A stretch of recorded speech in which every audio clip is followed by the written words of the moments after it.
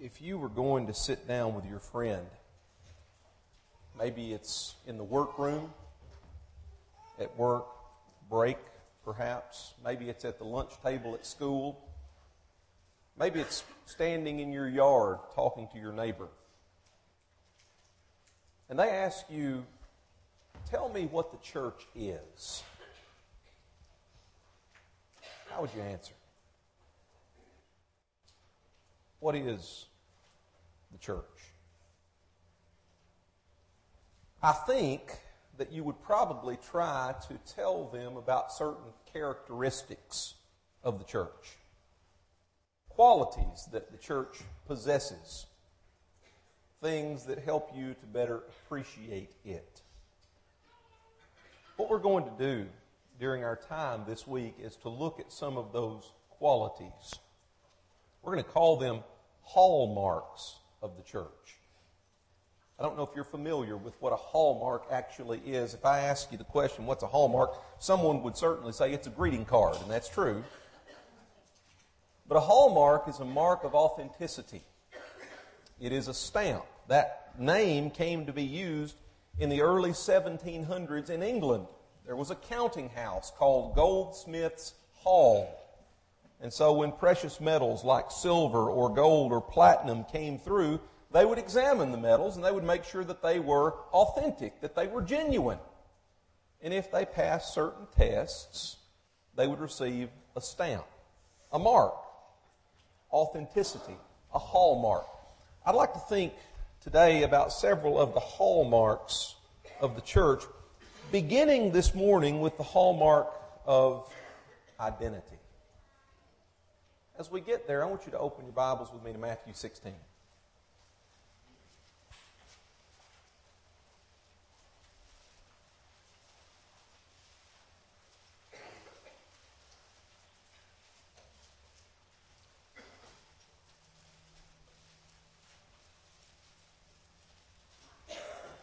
The text in Matthew chapter 16 is not an unfamiliar one to you. You remember that Jesus and his apostles are having a conversation here. He's asked them a question. Who do men say that I, the Son of Man, am? That's interesting. As he asks the question, he actually gives the answer. When he uses that phrase, Son of Man, he's referring back to the Son of Man described in the prophecies of Daniel in the way, way back. The one who presents himself to God, the Messiah. But he wants to know, who do men say that I, the Son of Man, am? And they gave a variety of answers. Well, some say that you are John the Baptist. Some say Elijah. Some say Jeremiah or one of the prophets. And it was true that Jesus had qualities that were like all of those men.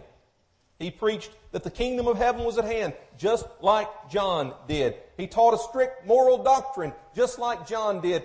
He was a man of great power, just like the prophet Elijah. And he was a man of compassion, just like Jeremiah. But Jesus, although he was like John and like Elijah and like Jeremiah, was none of those. And so he asked, who do you say that I am?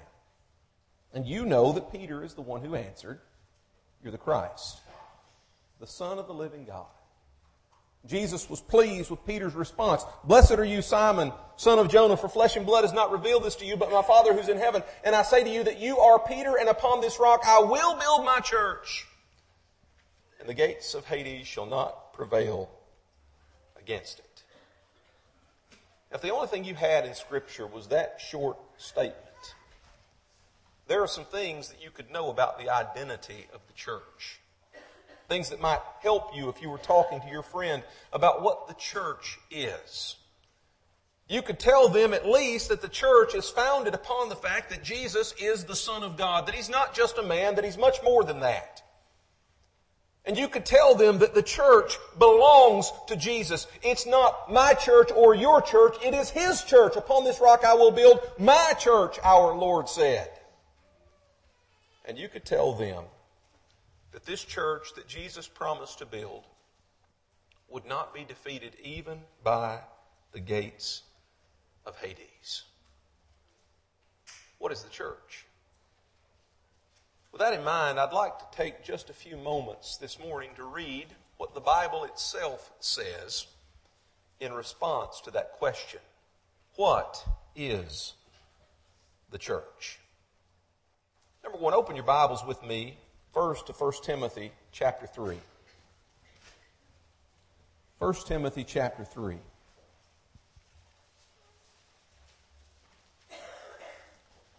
We're going to spend more time on this text in our Bible class hour, but I want you to notice what Paul is saying to Timothy here.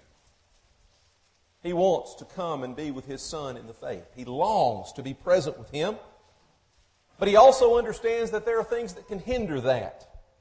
And so he says, if I am delayed, I write so that you may know how you ought to conduct yourself in the house of God, which is the church of the living God, the pillar and ground of the truth. Now, if your friend had asked the question, what is the church? One of the passages to which you could turn to answer that question would be 1 Timothy chapter 3 and verse 15. And you could say, well, the Bible says that the church is the house of God. That's a pretty simple statement. You could also say, as you see on the screen, that the Bible says that the church is the flock of God. Paul had the opportunity to go to meet with the Ephesian elders in Acts the 20th chapter. He had spent 3 years of his ministry there, and so he cared deeply for those individuals. And as he was talking to them about their responsibility, he said, therefore, take heed to yourselves and to all the flock among which the Holy Spirit has made you overseers, to shepherd the church of God, which he purchased with his own blood. What is the church? Well, the church is the house of God. Paul told Timothy that. But the church is also the flock of God, because the elders have a responsibility to shepherd the flock. And so we could say, if we're simply trying to give a Bible answer, what is the church? We can say, well, the church is house of God. The church is the flock of God. You could also say, if you're simply trying to give a Bible answer, that the church is the spokesman for God. Paul was complimenting the Thessalonians in 1 Thessalonians chapter 1 and talking about how they indeed had sounded forth the gospel message throughout all of the world. And as he wrote to the Ephesians in Ephesians the 3rd chapter, he also said, this is the church's responsibility. He said, to the intent that now the manifold wisdom of God might be made known by the church to the principalities and powers in the heavenly places, according to the eternal purpose which he accomplished in Christ Jesus our Lord. What is the church? If we made a list, we could begin by saying it is the house of God. We could say it is the flock of God. We could say it is the spokesman for God. It is through the church that God's message is proclaimed to the world, that the manifold wisdom of God is made known. But the church isn't just the house of God or the flock of God or the spokesman for God. You could also say, if you're talking about the church, it is the family of God. And so you can continue in Ephesians the 3rd chapter, and you can see what the Apostle Paul says about the relationship that we have with one another. He says, for this reason I bow my knees to the Father of our Lord Jesus Christ, from whom the whole family in heaven and earth is named. And so your friend asks, what is the church? And you say, well, I'm going to give a Bible answer. The church is the house of God. The church is the flock of God. The church is the spokesman for God. The church is the family of God. And you could add to that, the church is the body of Christ. In Ephesians chapter 1 and verse 22, the Apostle Paul says, and he, talking about God the Father, put all things under his feet, talking about Jesus, and gave him to be head over the church, which is his body, the fullness of him who fills all in all. What is the church? Well, the house of God. Paul told Timothy, if I'm delayed, I write to you so that you may know how you ought to conduct yourself in the house of God, which is the church of the living God, the pillar and ground of the truth. What's the church? The church is the flock of God. What is the church? The church is the spokesman for God. What is the church? The church is the family of God. What is the church? The church is the body of Christ. And what is the church?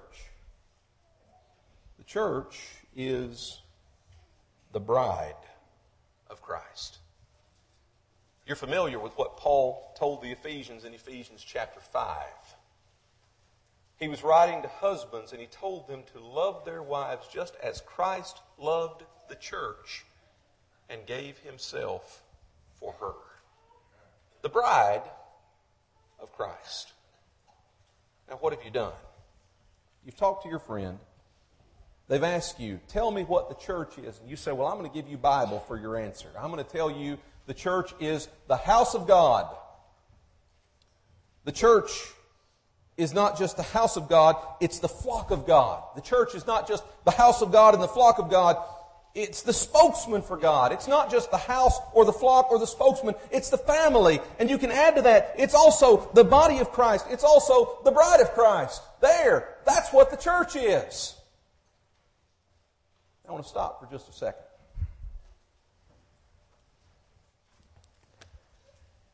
If you didn't know anything about the church and someone answered you in that way, would you be satisfied with that? Now, we've given Bible answers. What's the church? House of God. What's the church? The flock of God. What's the church? Spokesman for God, family of God, body of Christ, bride of Christ. That's what the church is. Let me suggest to you that I wouldn't be satisfied. What I would probably say, if I had no knowledge of the church, if I was skeptical, is so what? So you can tell me that the church is all of these things, and you've read Bible passages to me, and that's wonderful. But that doesn't help me to understand what you mean. So what's the next step?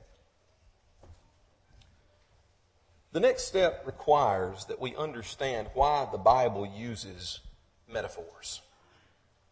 Why it draws analogies between certain things and other things. What it's actually doing when it's using the analogy of the church as the house of God is seeking to help you understand a function of the church. A role that the church performs. Something that the church has the obligation to do. And so if our friend asks us, you tell me about the church, what is it? And I simply respond, house of God, flock of God, spokesman for God, family of God, body of Christ, and bride of Christ. I've given them a bunch of metaphors. But I haven't explained why those phrases are used. So why? Why use these various terms of designation to describe the church? What Scripture is doing is this. It's trying to give you a picture of what a healthy, functioning body should look like. What is the church? The church is the house of God. What does that mean? It means the church has an obligation to stand firm. I want you to go back to 1 Timothy chapter 3 for just a second. 1 Timothy chapter 3.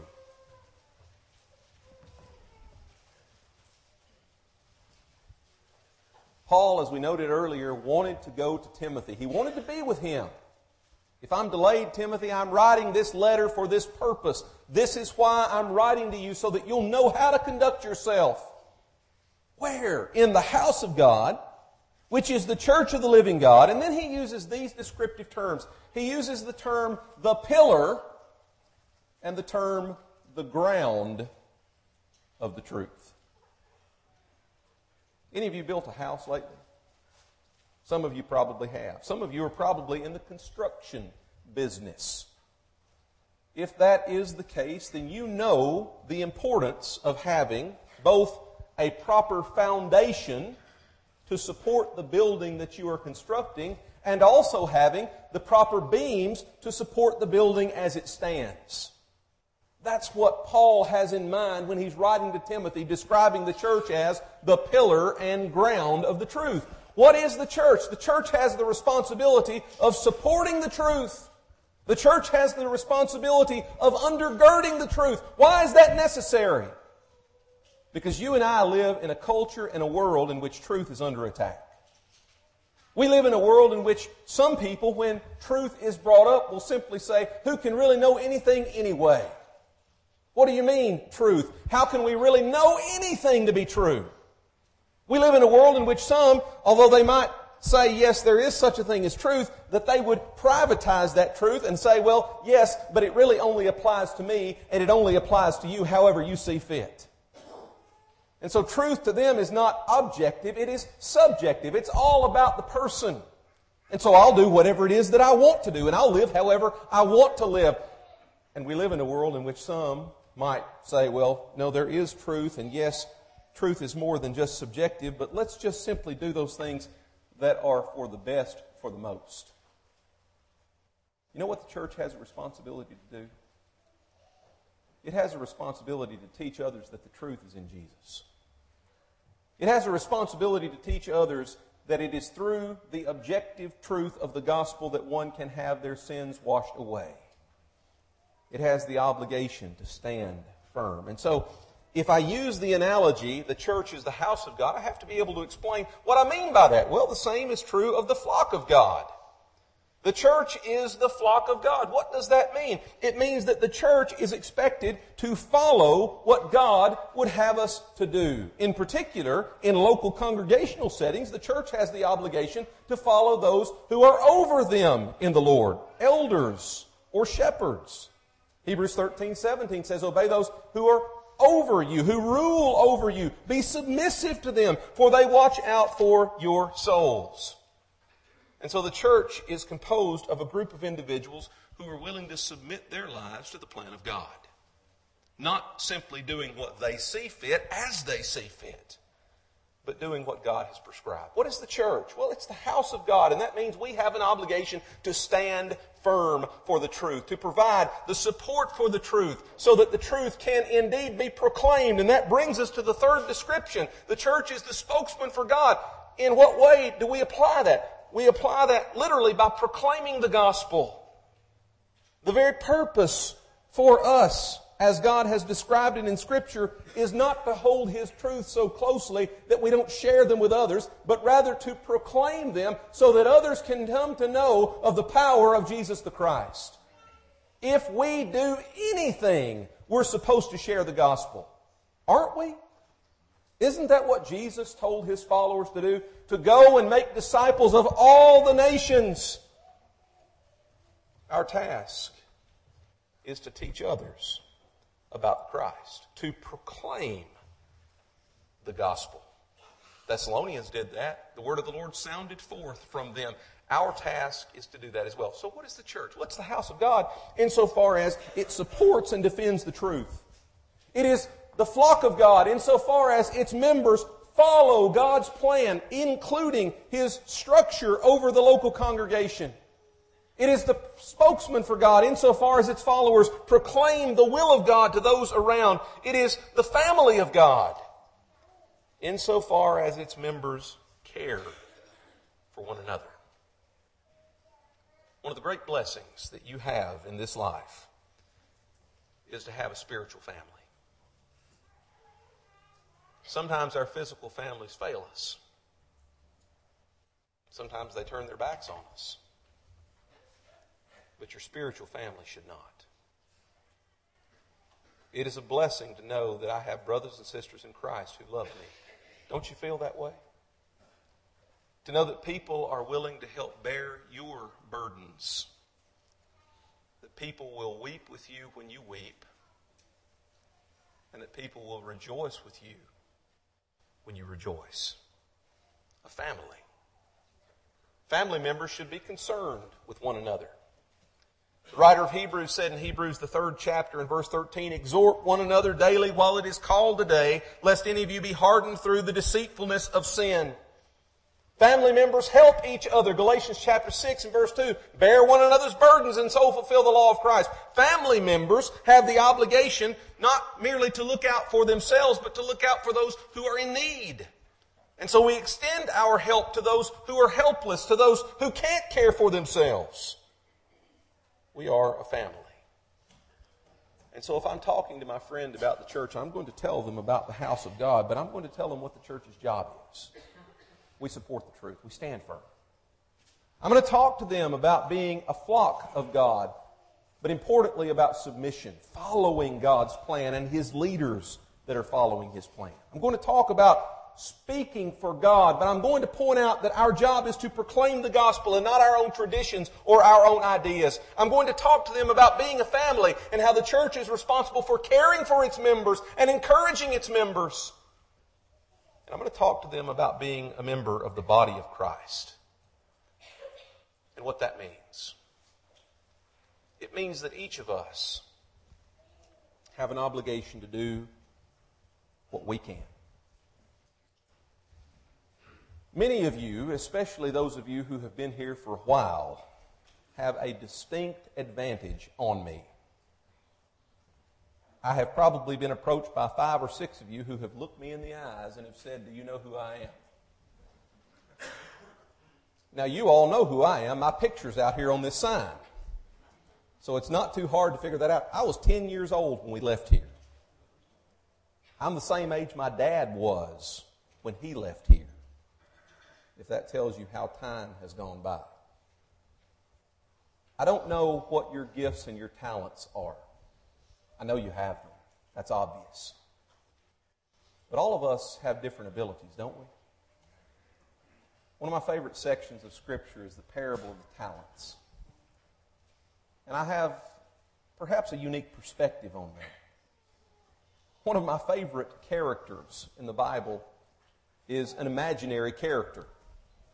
He is Mr. Two Talent. You want to know why? When we study the parable of the talents, we spend a great amount of time talking about Mr. Five Talent. This is a man who obviously has great ability. And he uses that great ability and he serves his master well and he is rewarded greatly for it. And then we almost immediately shift our focus to Mr. One Talent. This fellow who's got some ability but who's unwilling to use it, who's afraid, he hides the talent in the ground and he gives it back to the Lord in real fear. What we don't talk about is the fellow in the middle, Mr. Two Talent. You know what Mr. Two Talent does?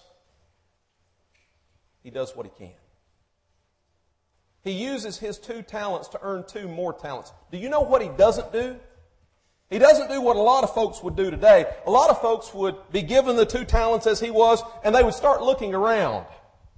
Well, I've got more than he has, but I don't have what he had. And you know, when they would notice that they didn't have the same gifts that the 5-talent man had, they'd start to complain about that. What do you mean, not giving me what you gave him? Don't you think that I have that ability? Don't you think that I can do what he can do?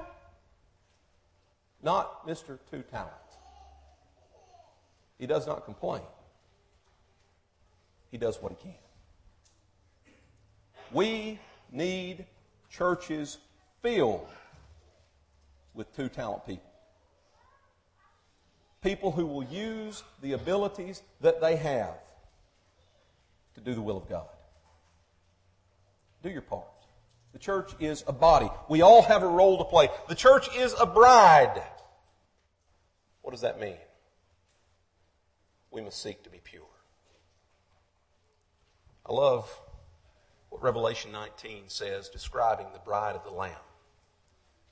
It says in verse 7, "Let us be glad and rejoice and give him glory, for the marriage of the Lamb has come. His wife has made herself ready. And to her it was granted to be arrayed in fine linen, clean and bright, for the fine linen is the righteous acts of the saints." You know what our job as the church is? If I'm talking to my friend, one of the things that I'm going to tell him or her is that our task is to be pure. How do you do that? By not adhering to traditions, by not simply following what others have said, but by simply trying to be the church for which Jesus died. What is the church? It's the house of God. It is the flock of God, the spokesman for God, the family of God, the body of Christ, and the bride of Christ. And it has a job. Now, with all of that being said, what's my role? Let me share 2 or 3 very quick thoughts with you. Number 1, we all have a responsibility to fulfill. 1 Corinthians chapter 12, the Apostle Paul describes the church like a physical body. And he tells us that not everyone has the same function. The eye does not do what the hand does. The hand does not do what the foot does. But if your body is functioning as it should, each part that you possess has a role. Your eye has to play a role. Your hand has to play a role. And your hand shouldn't be jealous that it's not the eye, and your eye shouldn't be jealous that it's not the hand. Every part matters. You have a role to fill, and you have to do what you can. In John the 15th chapter, Jesus talks about that. Every branch, he says, in me that does not bear fruit, he takes away. And every branch that bears fruit, he prunes that it may bear more. You have a role. You have a job, a task that only you can fill. You are a branch if you have obeyed the gospel, and it's your responsibility to serve God. What's my role in the church? To realize my limitations. This perhaps is the hardest of all. When Jesus said, I will build my church, he provides us with something that is non-negotiable. The church belongs to Christ. It's not mine. I don't have the right to change it. And so when someone decides that they want to tweak something, we need to be reminded we have limitations. God's church, as it has been designed, is perfect.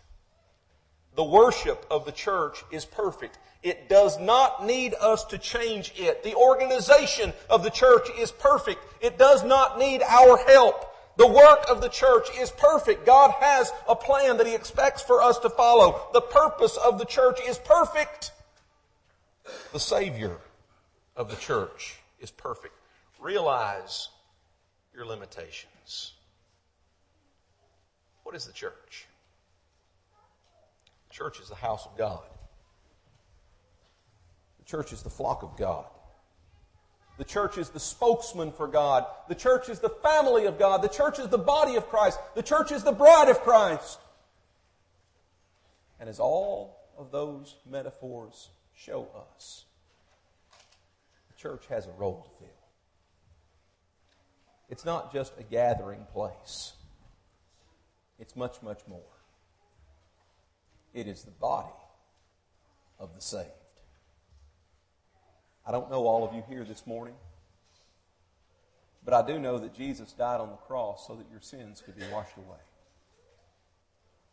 You contact the blood that He shed through the waters of baptism.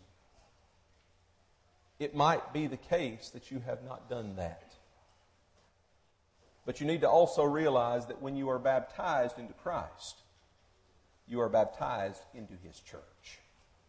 To be a part of the one body for which He died. If you have not obeyed the gospel, you have the opportunity. And if your life is not right in His sight, you can make it so. Come right now as together we stand and sing.